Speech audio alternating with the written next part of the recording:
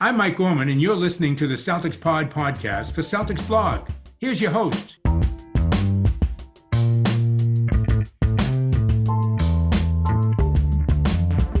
What's good, everybody? Happy Friday. There was a better intro than this, but it just didn't go very well.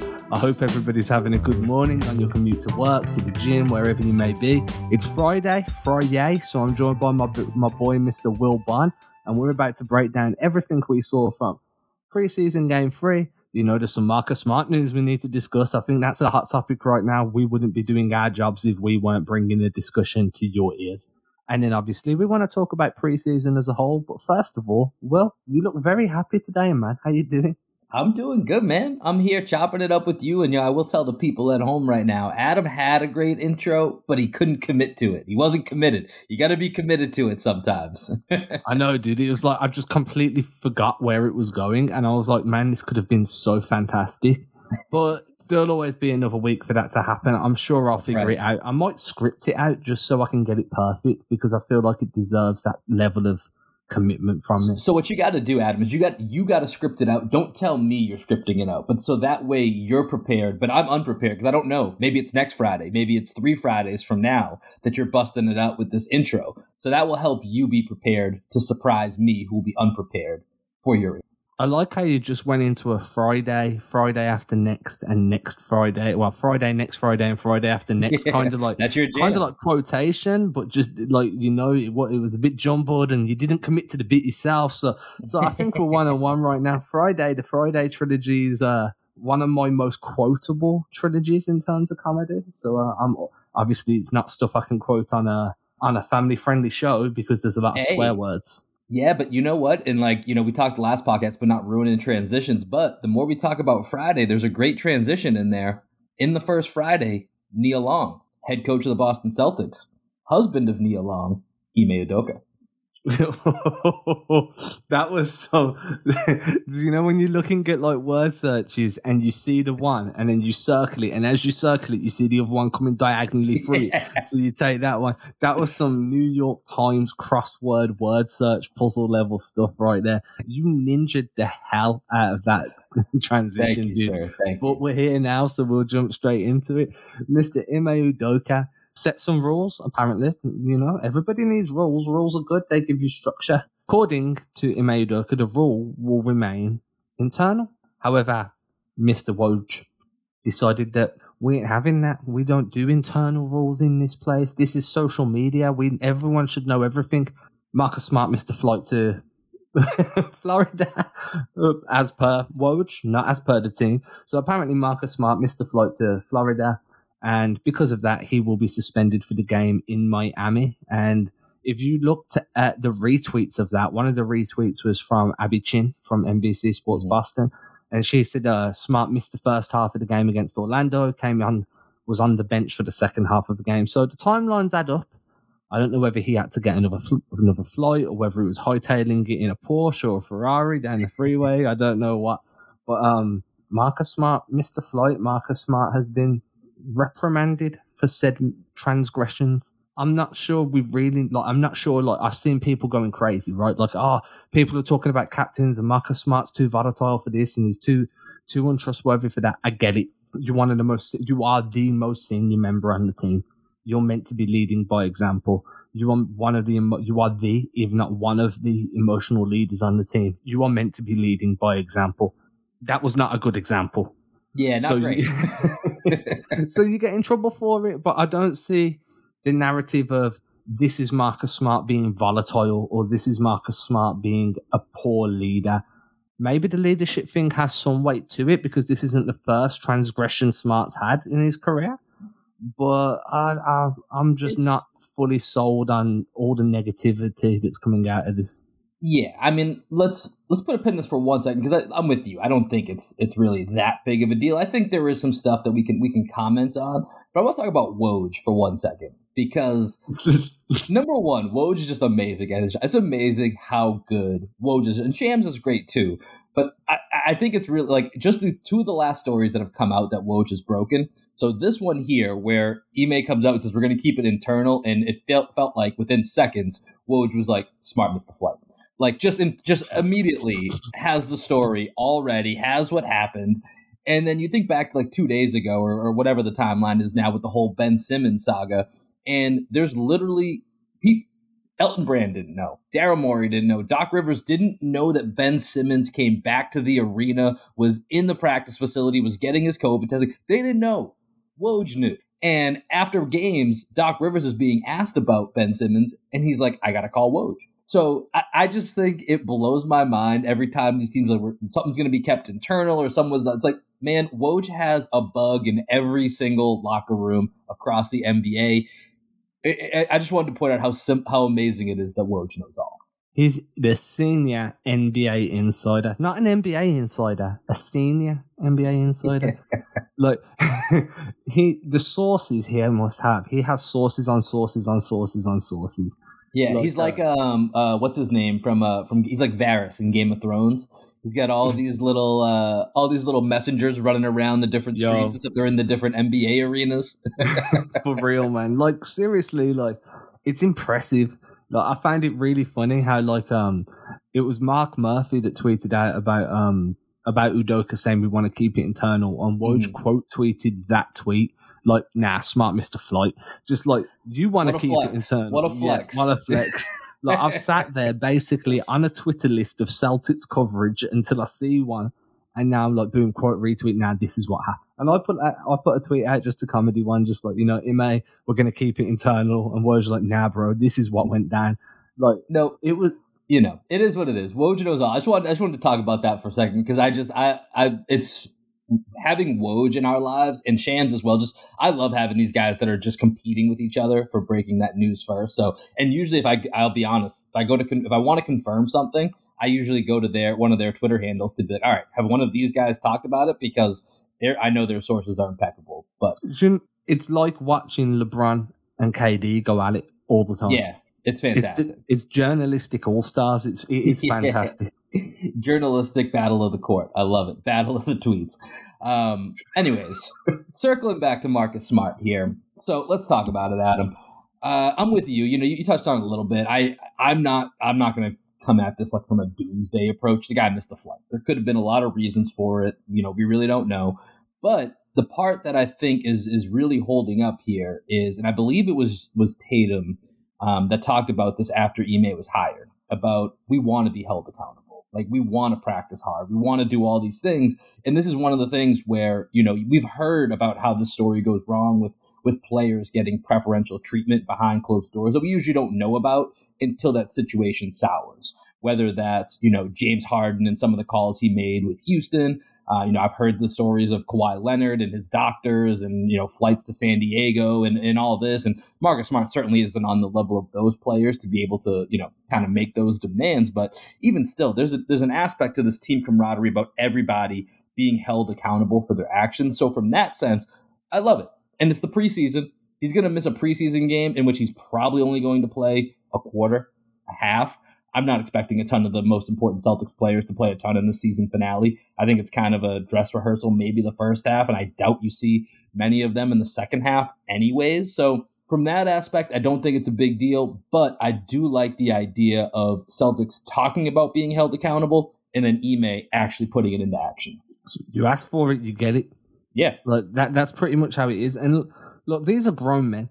Like, they understand when their actions don't meet a certain criteria. A coach lays out his kind of like pet peeves. He lets you know what the restrictions are, what the frameworks are for what he considers good professionalism.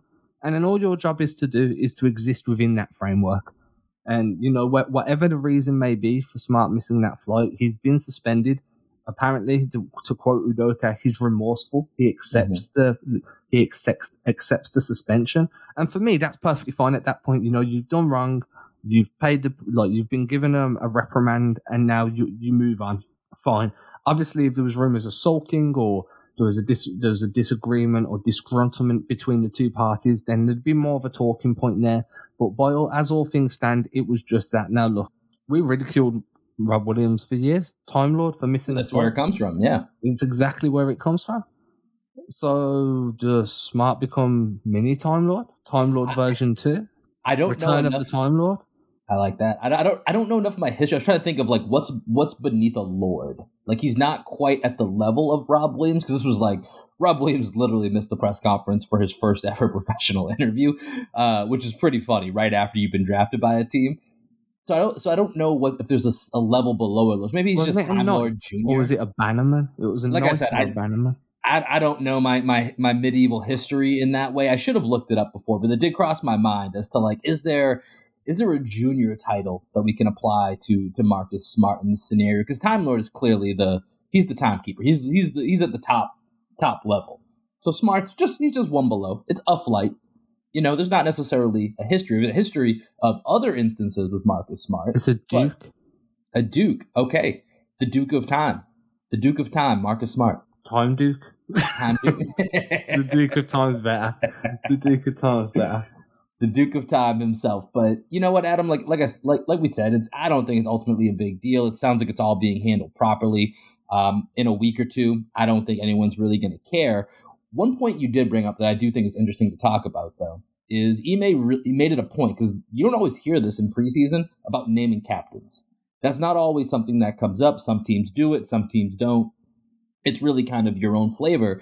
And where this is Ime's first head coaching gig coming into the organization, this feels like this was something that was important to him to establish, is having these two captains. So I do think that's an interesting point to talk about, and whether part of the ramifications of missing this flight and being, you know, one of the first people to kind of not go against Ime's rules, but break Ime's rules that he kind of set down for the team, is that maybe he does lose that captainship. I mean, I do think that that's possible. You know, he's already kind of downplayed what a captainship would be, and that you can be a captain without having it, you know, a C on your chest. But I do think that could play an interesting role, and maybe now it ends up being, as we talked about a few podcasts ago, maybe it's the Jays instead of Al and Marcus, who I thought maybe might be the inside track. So we'll see how that plays up. I do think that's an interesting note. Yeah, I think that it's important just to kind of look at that. For me, it's like Marcus Smart's going to lead by example with or without a captaincy. I think that's one of the bigger reasons why him getting reprimanded for this transgression is the most important aspect, because he leads by example. So if he leads by example doing positives, he also does the same on the flip side with negatives. Reprimanding him makes sure that message is sent loud and clear. It doesn't matter what your name is or your stature within the locker room. If you step outside of the framework that I've laid in front of you, then you're going to be punished, and you're going to be punished by per team policy. I also like the fact that for their best attempts, they did try to keep it in-house, which is also important, right? Yeah.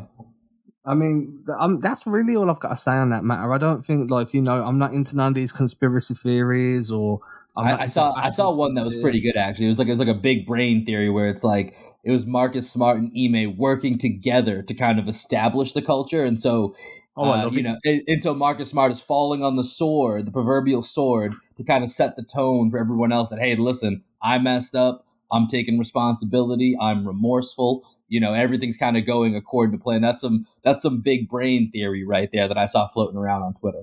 No, I love that. Send me that. I'll share that around all social media. Like, that deserves it. I love that train of thought. Yeah, I mean, maybe at the end of the day, you know what? Like, maybe Marcus just didn't want to go to Orlando. I got family in Orlando. I don't like going to Orlando. Orlando's not great. Maybe Marcus just didn't want to go to Orlando. It is. They've got Gators in Orlando. Oh, they got Gators all over Orlando. I'm scared of Gators. I wouldn't want to go. Don't go to Orlando then. While they were in Orlando, they did actually participate in a game of what we like to call basketball. It was a very, very young starting five.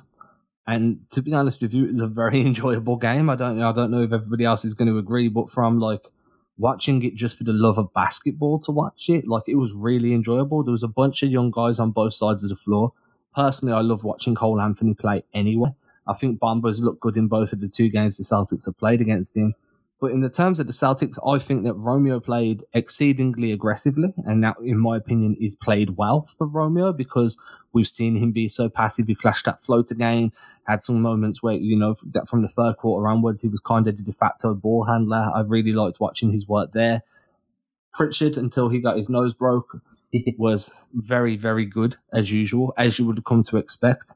Rob Williams flashed mid-range jump shot ability. Please, can we start there before we even carry on? Because we know there's a guy who had a big night, and we can get there. Yeah. But Rob Williams took mid-range jump shots, and he made them. That's the key, Adam. He made them. Love it. Do you know what? I'm beating the drum. I've been on this drum for 12 to 18 months. People who are listening are probably rolling their eyes. That mid-range jump shot was so important for his development, in my opinion, because of how that opens up the floor for him. And he hasn't been as explosive as what we'd like over the first few preseason games. Personally, I don't think there's been a moment where I'm like, whoa, Rob done something amazing again. He seemed very... That's a great call out, Adam, because that's something I've noticed as well, too. And I don't know that it's troubling yet, because, with preseason, it's tough, but he's pretty much played over 20 to 24 minutes in just about every game. So he's certainly, played enough to have those opportunities, to have those wow athletic moments. And you haven't really seen it. You've seen him utilize his length, block some shots on the perimeter, make some really athletic plays, but nothing that's really got you out of your seat. So I do think that's interesting to note. But that's something we'll kind of put a pin in for now, and I'm sure that will be something that comes up if we continue not to see that as we get into the regular season. That'll be a much heavier topic. But for now, that jump shot, man, it looked pretty nice. We talked about it when we had the 3-man weave going the other day, and I loved seeing it in that first game versus Orlando, in the game versus the first game versus Orlando, where he ended up going 0 for 7, but he took several of the jump shots. I thought it looked good. Last night he got a couple to go. He didn't take any against the Raptors. I don't think he took a shot against the Raptors, actually. I think he didn't have a single field goal attempt. But the fact that he's willing to take them, and now you're starting to see a few of them go in, it's just such a major sign for the development of his game. And I think you're spot on with what it adds as far as the elements of his game. If you have to respect that jump shot, and not only what it opens up for him and for others around him, but then allows his vertical threat to be amplified by the fact that he can step out. So his best asset is now, it's almost like being given a supercharge if this becomes a reliable part of his game. Yeah, because defenses are going to have to make decisions now. Like, from that short roll, you have, like, would you get Robert Williams in a pick and roll? There was only ever two options that were going to happen. If Rob Williams received a pass, that is. So those two options were he was going to roll to the rim and he was going to dunk on you off a lob threat, most likely, or he was going to receive the ball and then redirect the ball. He was going to offer secondary creation. Now, all of a sudden, you have that third threat. Now he can receive the ball and just pull up off the catch and start to work that mid-range game that way and get numbers on the board that way, which means defenses have to eventually, it's a super small sample size at the moment, but eventually defenses are going to have to step out of the paint a little bit, come up to the mid-range to meet him. Ideally, if you run him in the short roll a bunch to begin the year, ask him to kind of blend in his facilitation with those jump shots, make the defense need to clog the passing lane and defend from the shot, and then start adding in those deep rim runs where the lob threat is, or where you can hit that, like a nice pocket pass or a wraparound for an easy dunk. You really put that defense in a bad spot. And it's been one of the biggest reasons I've been asking for Rob to develop this for probably 12 to 18 months. Whether I personally would like it around about, the free throw line extended, but I'm more than happy for it to be like the mid block, like in between the high and low. I'm fine wherever it comes. That jump shot, it's easy money because the modern NBA... He's going to be wide open when he takes it. Yeah. The modern NBA, there's no defense in that area. That's why guys like DeMar DeRozan succeed so heavily, because they come in behind the defense. You've got most teams are just going to live with that mid-range shot off Rob Williams until it becomes legitimate, because they care more about protecting the rim. So I'm really looking forward to see Rob feast there until he forces defenses to adjust. Yeah, I mean, obviously Ime is going to be a different coaching style than Brad Stevens, but I feel like when Daniel Tice was at his best, it was usually we would go make a concerted effort to go out of our way early, some point in the first quarter, and get him, 2 to 3 looks from 3. Because if he knocks down a couple shots, then in that game, and it was kind of a game-to-game thing, which is why they had to do it this way, then the other opposing team would have to respect Daniel Tice more from the three-point line. That opens up the rest of the offense throughout the game for the Celtics. So in that same vein, I kind of like the idea of, especially early on, because when it gets late, possessions get all that much more important early on. You have some room more room for error. I would love to see, first quarter, early second quarter, depending on what the starting lineup and kind of rotations end up looking like. I'd love to see Rob Williams utilize that time at the beginning of the season to really get a rhythm with that jump shot so that when we get in situations, because he's going to be playing in certain crunch time moments for sure throughout the season, that is a weapon that actually needs to be respected. And I would love to see that be something the offense looks to do early on in the season, is get him a few jump shots early in the game to start to kind of build that confidence. Yeah, I mean, you put it perfectly. Like, you look at Daniel Tice, in my opinion, Daniel Tice was a fantastic, versatile pick and roll threat.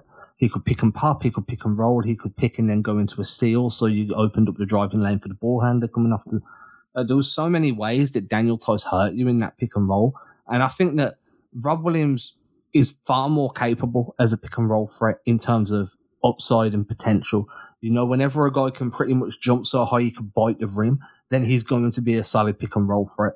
Again, I do think that I'd like to see him pressure the rim a little bit more than what we're seeing at the moment, just because that jump shot's still a work in progress. You don't want to move away from something that's been tried and tested and got you to this point within the rotation. I get it, you're working on a new shot type and you need to feed that, but blend the two together just so you're getting some consistency and you're building some confidence in that shot and you're still performing at a level that helps the Celtics win. Yeah, I could be wrong, Adam, but I'm racking my brain right now over these 3 preseason games to think of, has there been even a Rob Williams alley-oop attempt thus far in the 3 preseason games? I think there was one early in the first game, and I don't think it went well. Was there one, did like Wendell Carter or Mo Bamba get a block on it? Maybe I think so. I think they're kind of I'm kind of thinking of that. Yeah. Okay, but it's an interest. Like I said, it's something I thought of, but I wasn't ready to bring it up yet after the Raptors game, and then after last night, still not really seeing that wow athleticism. Is just something to note. I don't want us to go too far in this because then we're just completely speculating at this point. It's preseason, so I don't think it's necessarily the best use of our time, but I do think it's something to note.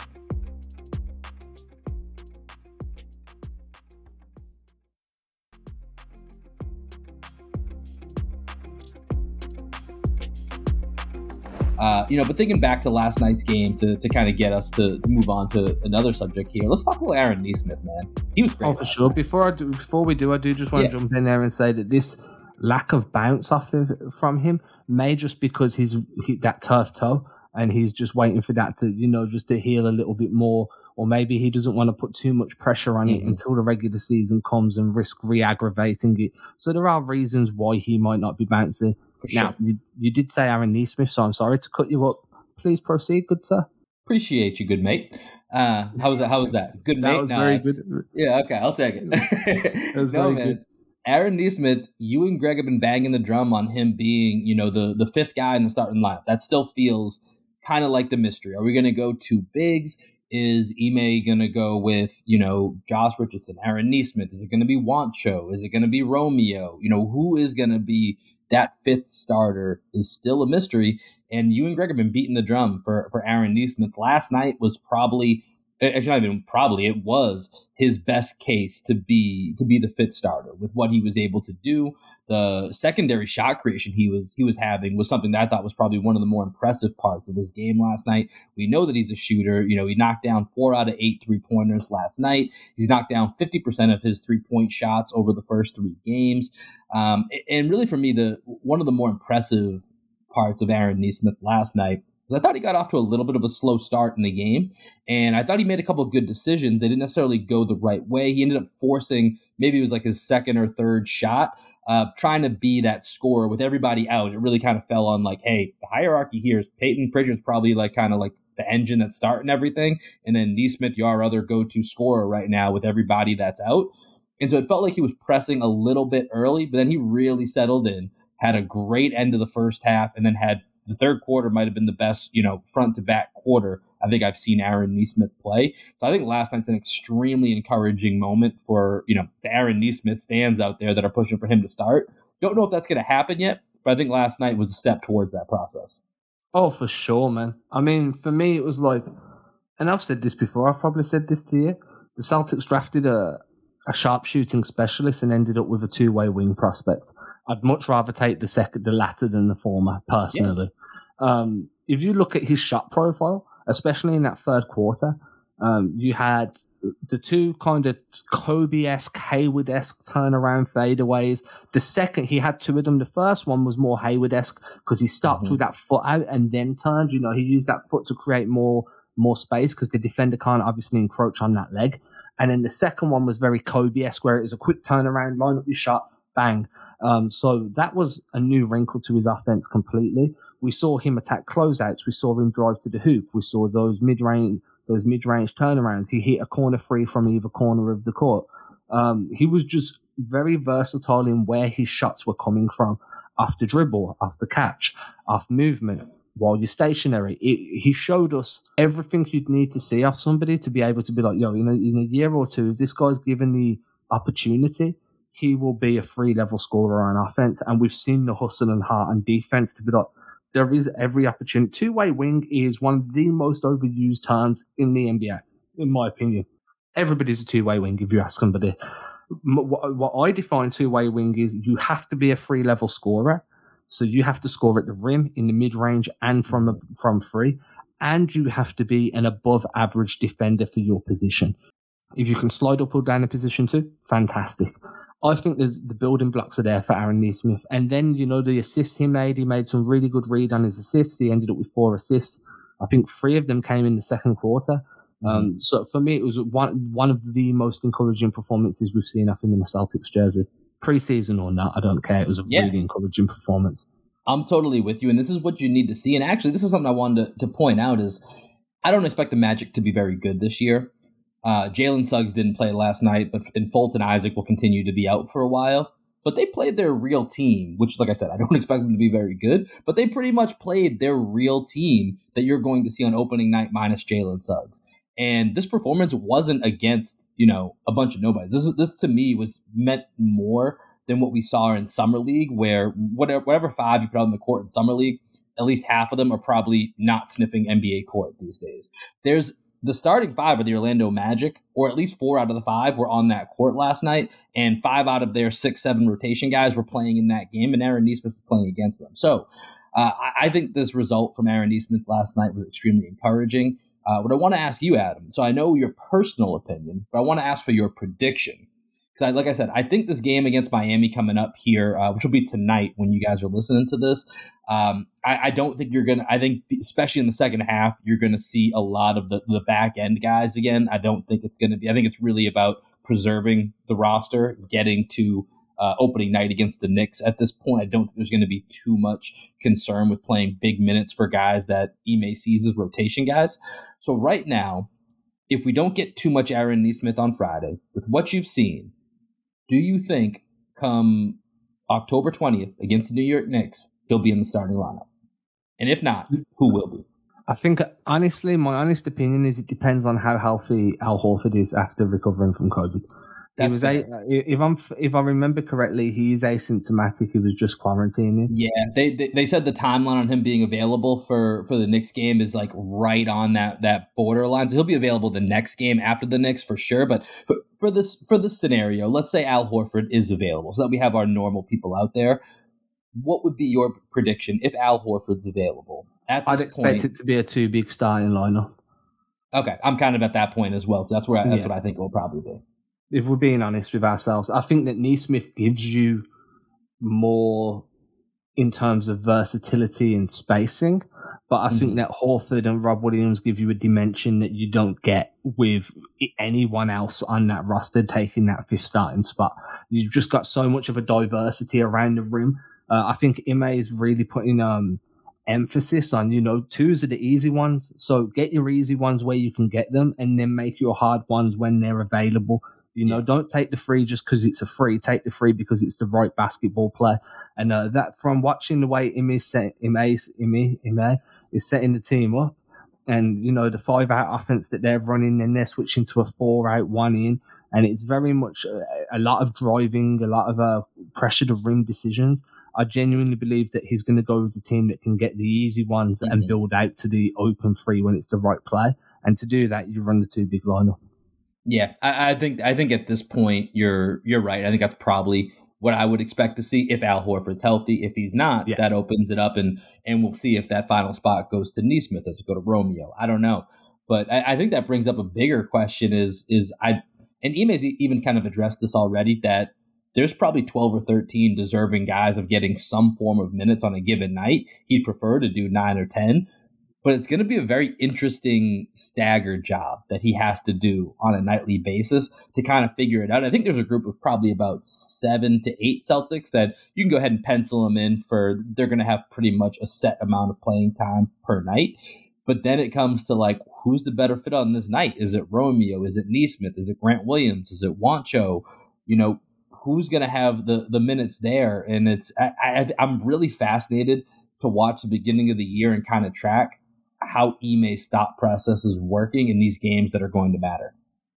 Yeah, I mean, it's very much a plug-and-play roster once you get past that 7th or 8th spot.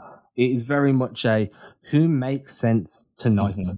And I think that, to me, like, that's a virtue. That's not a bad thing. Like, that's going to give you headaches once the playoffs start. It's a great thing. Do you remember who we were working with last year, Adam? This is a heaven set. My God. You say that now. Once you get towards the playoffs, there's going to be some real tough decisions for people to start making. But that's months away, and everybody's going to get their fair opportunity to earn playoff minutes. Because I genuinely believe that from game 1 to game 82, every game is an audition for who gets postseason minutes. And the more consistent you are through the regular season gives people more opportunities in the postseason. That's one way I've kind of always looked at it. And when I'm looking at it like that, I'm not saying it for your start, like, your main 7 or 8 guys, but from 9 backwards through 15, every minute you get is a chance to try out for some playoff ball. If we're looking around, I think that, I can see Jabari Parker's just so interesting to me, man. Tell me more. Tell me more about why Jabari is so interesting to you. Because we've seen guys recover from these knee injuries before and figure it out, and it's took them a year or two to figure it out, but they eventually find a role within the team and become valuable role players now. Look, man, Jabari Parker will never be the guy that got drafted into the NBA. Yeah. And, unfortunately, his career got sucked away, and he's never going to be that guy. But look at Derrick Rose. Derrick Rose is a different story. He was an MVP. Years. It was an MVP, but it took him 3, 4, maybe years to. Yeah, I don't know. Like I said, it's several years. I don't know, because I think it was really when he ended up. What was it, in Minnesota when he dropped the 50 piece, and that's kind of when it felt like, all right, he's figured out his new NBA version of himself. Yeah, he stopped trying to be the Derrick Rose that he was, and was able to make the Derrick Rose that he is work. And that Derrick Rose is still a very good player. And, I haven't thought about it in that Derrick Rose type of lens, that maybe there is that pathway for Jabari Parker. Celtics haven't made their final cut yet. I really hope Jabari Parker is the man that gets that last roster spot. I think he will be. I'm not sweating it too much, but I hope he is. Because I really think with Jabari Parker as almost like a safety, I really look at this roster. I look at him and Enes Kanter as safety nets for this team. Because if you go up against, let's keep banging on the Orlando Magic here. Like I said, don't think they're going to be very good. But if you go with nights, you need to rest certain guys, and you're plugging in Jabari Parker and Enes Kanter. If you're plugging them in against the Brooklyn Nets for big minutes, you're probably not in great shape. If you're plugging them in against the Orlando Magic, the Oklahoma City Thunder, the Cleveland Cavaliers, Detroit Pistons, whoever else you want to go ahead and name here, you still should expect to win if you have certain other guys playing, but if you're missing certain parts, it shouldn't be an excuse to lose a game, because those are capable NBA players. Those guys have a certain baseline competency that allow the Celtics to have this level of success that wasn't available to them last year. There should be limited excuses for a lot of the games that they lost last year, because they have guys like this that are coming in as, quote unquote, third unit type guys, and you have talents like Jabari Parker and Enes Kanter. So I'm with you. There's still a little intrigue around Jabari, and I think keeping him around at his cheap discounted rate and having him as that safety net, it could end up being a gamble that pays off really well in the end. Man, if Jabari Parker's the worst guy in your rotation, then that should tell you how good a shape your team's in. Because I do like Jabari Parker. Look, I get it. Derrick Rose was an MVP. Jabari Parker was never at that level, so expect it. So looking at it through that lens can be viewed as a flawed way to look at things. I understand that. But as a small ball 5 in the playoffs last year, for brief stretches and throughout the regular season, we saw Jabari Parker look like a valuable asset to the team. Last night against the Magic, the night before for everybody listening, there were moments where he looked like he could just go and get buckets, and that's what he does. He gives you instant offense off self-creation. I'm very high on him. The only guy I think that could put some pressure on him for that last spot is Theo Pinson, who also looked quite decent. He looked good last game. Yeah, he didn't look bad at all. I think if Jabari Parker's got any form of competition for that 15th spot, he needs to be looking at Theo Pinson because Theo played well. Yeah, I thought Theo played well last night. I'm looking at him right now. He's 25 years old. I mean, I will say this. I love Theo Pinson for his back of the bench antics. So in that sense, I would love having Theo Pinson there to be able to kind of rally the troops. But he did have a good game last night. So I think that will be an interesting call. I don't know. I mean, because really what's left is like that last roster spot. And there's another two-way spot that are pretty much still up for grabs. Sam Hauser, who you had a great interview with about a week ago now. If you guys haven't checked that, definitely go back in the feed and check out Adam's interview with Sam Hauser. That was a really good one. He's got one of the two-way contracts. And then it's that last spot and that other two-way. And, yeah, I think it's between Theo and Jabari. I would lean Jabari. And then on that two-way, I don't know if that puts Theo Pinson maybe in the realm of that, or I was looking at a guy like Garrison Matthews, where I think Garrison Matthews and Sam Hauser, you're kind of looking at them to be that the floor spreader, kind of in that, take a guy like Duncan Robinson, give him some time in the G League, mold him into the guy that you need at the professional level. And, it's kind of two cracks at it. That's one of my ways of thinking about it, but those are one of the last calls that this roster has. But if those are the calls you're making, your roster's in pretty good shape. Yeah, for sure, man. And I think that's going to be indicative of how Brad Stevens sees this team this year. Is where does he take the additional help? Does he take it at the wing/big or the wing/guard? So does he go Pinson or does he go Parker? And I think what decision he makes kind of tells you where he thinks needs a little bit more shoring up and maybe an area to keep an eye on coming up to the trade deadline. Because if we're being honest with ourselves, nobody expected Grant Williams to look this fluid this early. I think Grant Williams has been another underrated guy this year. Do you know what's really annoying me? Everywhere I look, I still see people being like, why is Grant Williams playing? Because, dude, he's playing well. I don't understand what the problem is. He's playing well. He's looked good in the preseason, man. I mean, it's like I said, it's preseason, so you always take it with a little grain of salt. But he's looked good. Like, nothing else you can judge it on, but what he's looked like in the 3 games we've seen him in. And he's looked good, man. He had some great offensive rebounds last night. He's been making 3-point shots. I did have it because, like you said, I still see people bashing Grant. Like I said, I feel like we should ease up for multiple reasons. He's number one. He's going to be like our 9th or 10th guy, and I think a lot of teams in the league would love to have Grant Williams as the 9th or 10th guy. Especially remember, this is year 3. It's year 3. He's still in only his 3rd year, but because people are still bashing Grant Williams, overly bashing, I'll say Grant Williams on the interwebs. I was a little worried for Grant last night. He had that moment, I think it was in the second quarter. I can't remember who he was guarding, but he ended up taking the ball kind of with a jab step to the middle. And I think he just tripped or whatever, but he fell over to the right. Kind of. So it's one of those ones where it's like, oh, he crossed him. It's like he didn't really cross him. Grant just kind of like tripped. But if he ended up having a bad game, I was just waiting for somebody to cut up that Dan clip and just give it to Grant some more. And it's like, I don't think he deserves it. I really don't. I think Grant's been playing very well, and I think Grant should get an opportunity to fill in at some of those power forward minutes here to start the season. Man, in terms of like systematic ball, in terms of playing your role within the system, over the first 3 games, assuming that what we're seeing is the system, Grant Williams has been arguably one of the best systematic players in the rotation. He's been cutting perfectly. He's been making really smart reads off ball. He's a ridiculously improved screener. I think his screens really look like, guys feel it when Grant sets the screen. They'd feel it when Al set the screen too, to be fair. That 3 isn't no longer a corner 3. As we said this on the 3-man weave. He's shooting from the wing now. There's been a little bit of passing from him too. Nothing crazy, but if he catches the ball in the elbow, he'll run a little elbow set and try and get some offense initiated. The dude's earning $1 point something million. It's not like, get off his back a little bit. He's actually been decent, man. Like, I get it. It's preseason and we got a long season to go. There's going to be plenty of times to be frustrated with Grant Williams. I am more than confident in that sentence.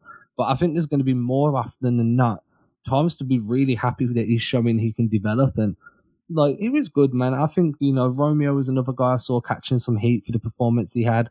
My opinion was he was attempting to score.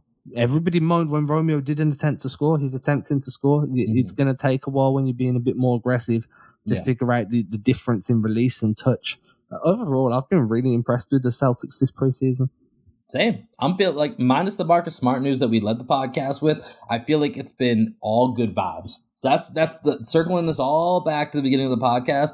That's one of the only negative things about the Marcus Smart news is that it feels like the team has looked great. The team has felt great. Every podcast we've come on here, they're saying the right things. They're doing the right things in the limited sample size that we've seen, except for making flights. And, it's just been good vibes. It's just been good vibes. So I feel great about this team heading into the season right now. I'm really high on this team, to be honest, man. I'm trying to temper my expectations a little bit. I don't want to get too far ahead of myself, but I really think that this team has a lot of the right pieces to be. I don't think they're quite in that 1A contention range yet, but I don't think they're far behind it, man. I really don't. No, a couple of pieces internally developing or a little trade to bring in one more piece, and I think this team's right there. Same. Honestly, I think this team is right there. I think for now, there's going to be more to talk about over the weekend when the Celtics beat Miami today. If they beat Miami, whichever way you want to take that sentence, feel free. So we'll leave it there. We hope everybody's got to work safely. If you're not at work, whatever you're doing, we hope you're there safely. If you're not trying to be safe, then we hope you're at least being smart about being unsafe. As usual, leave that 5-star written review. Say nice things about us. We really like it when you say nice things about us. If you can't do that, say nice things about us to your friends. And I'm going to throw it over to Will to lead us out. I've been quite brief on my please review us today. Usually it'll be a little bit longer. Go ahead, Will. Hey, all I got to say something nice. Have a good weekend, everybody. Peace. Ain't disrespecting you haters, I ain't sweating your opinion. Y'all been testing my patience, never did it for a check. I've been impressed with the famous, just rather be creative than stressing my wages. Ageless, every time I lay a verse down, one play at a time, keep it moving like a first down. And at the end of the day, I can say that I made this. MJ never made it to the majors, still he chased greatness. Expected that he might fail, and I might too. I might never get to pop champagne, celebrate